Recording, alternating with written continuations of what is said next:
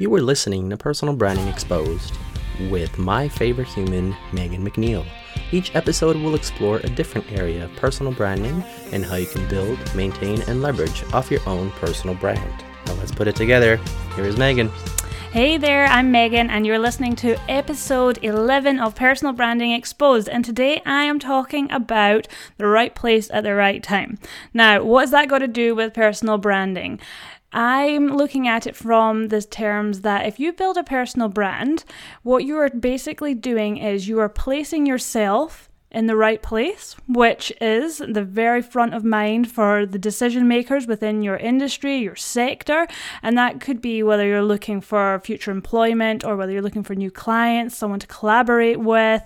It could be anything. But what it is the actual place, the right place is in the front of mind of that specific person.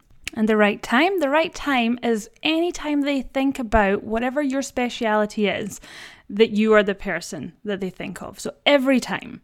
So the right place is the front of their mind, and the right time is every time something within your sector, your niche, your speciality comes up. You want to be that person they think of. And that's why it's really important to build your personal brand. As I keep saying, it's not about being internet famous. It is about being sector famous. It is about being famous within your industry or your niche or within the right community so that you are actually making an impact and you are the one that is remembered when an opportunity comes up. Most opportunities aren't even advertised, and that's, I'm not just talking about jobs. It's when people are looking for someone, they will go through their networks. So if you're employing someone, you'll ask around, oh look, I'm looking for a copywriter, do you know anyone?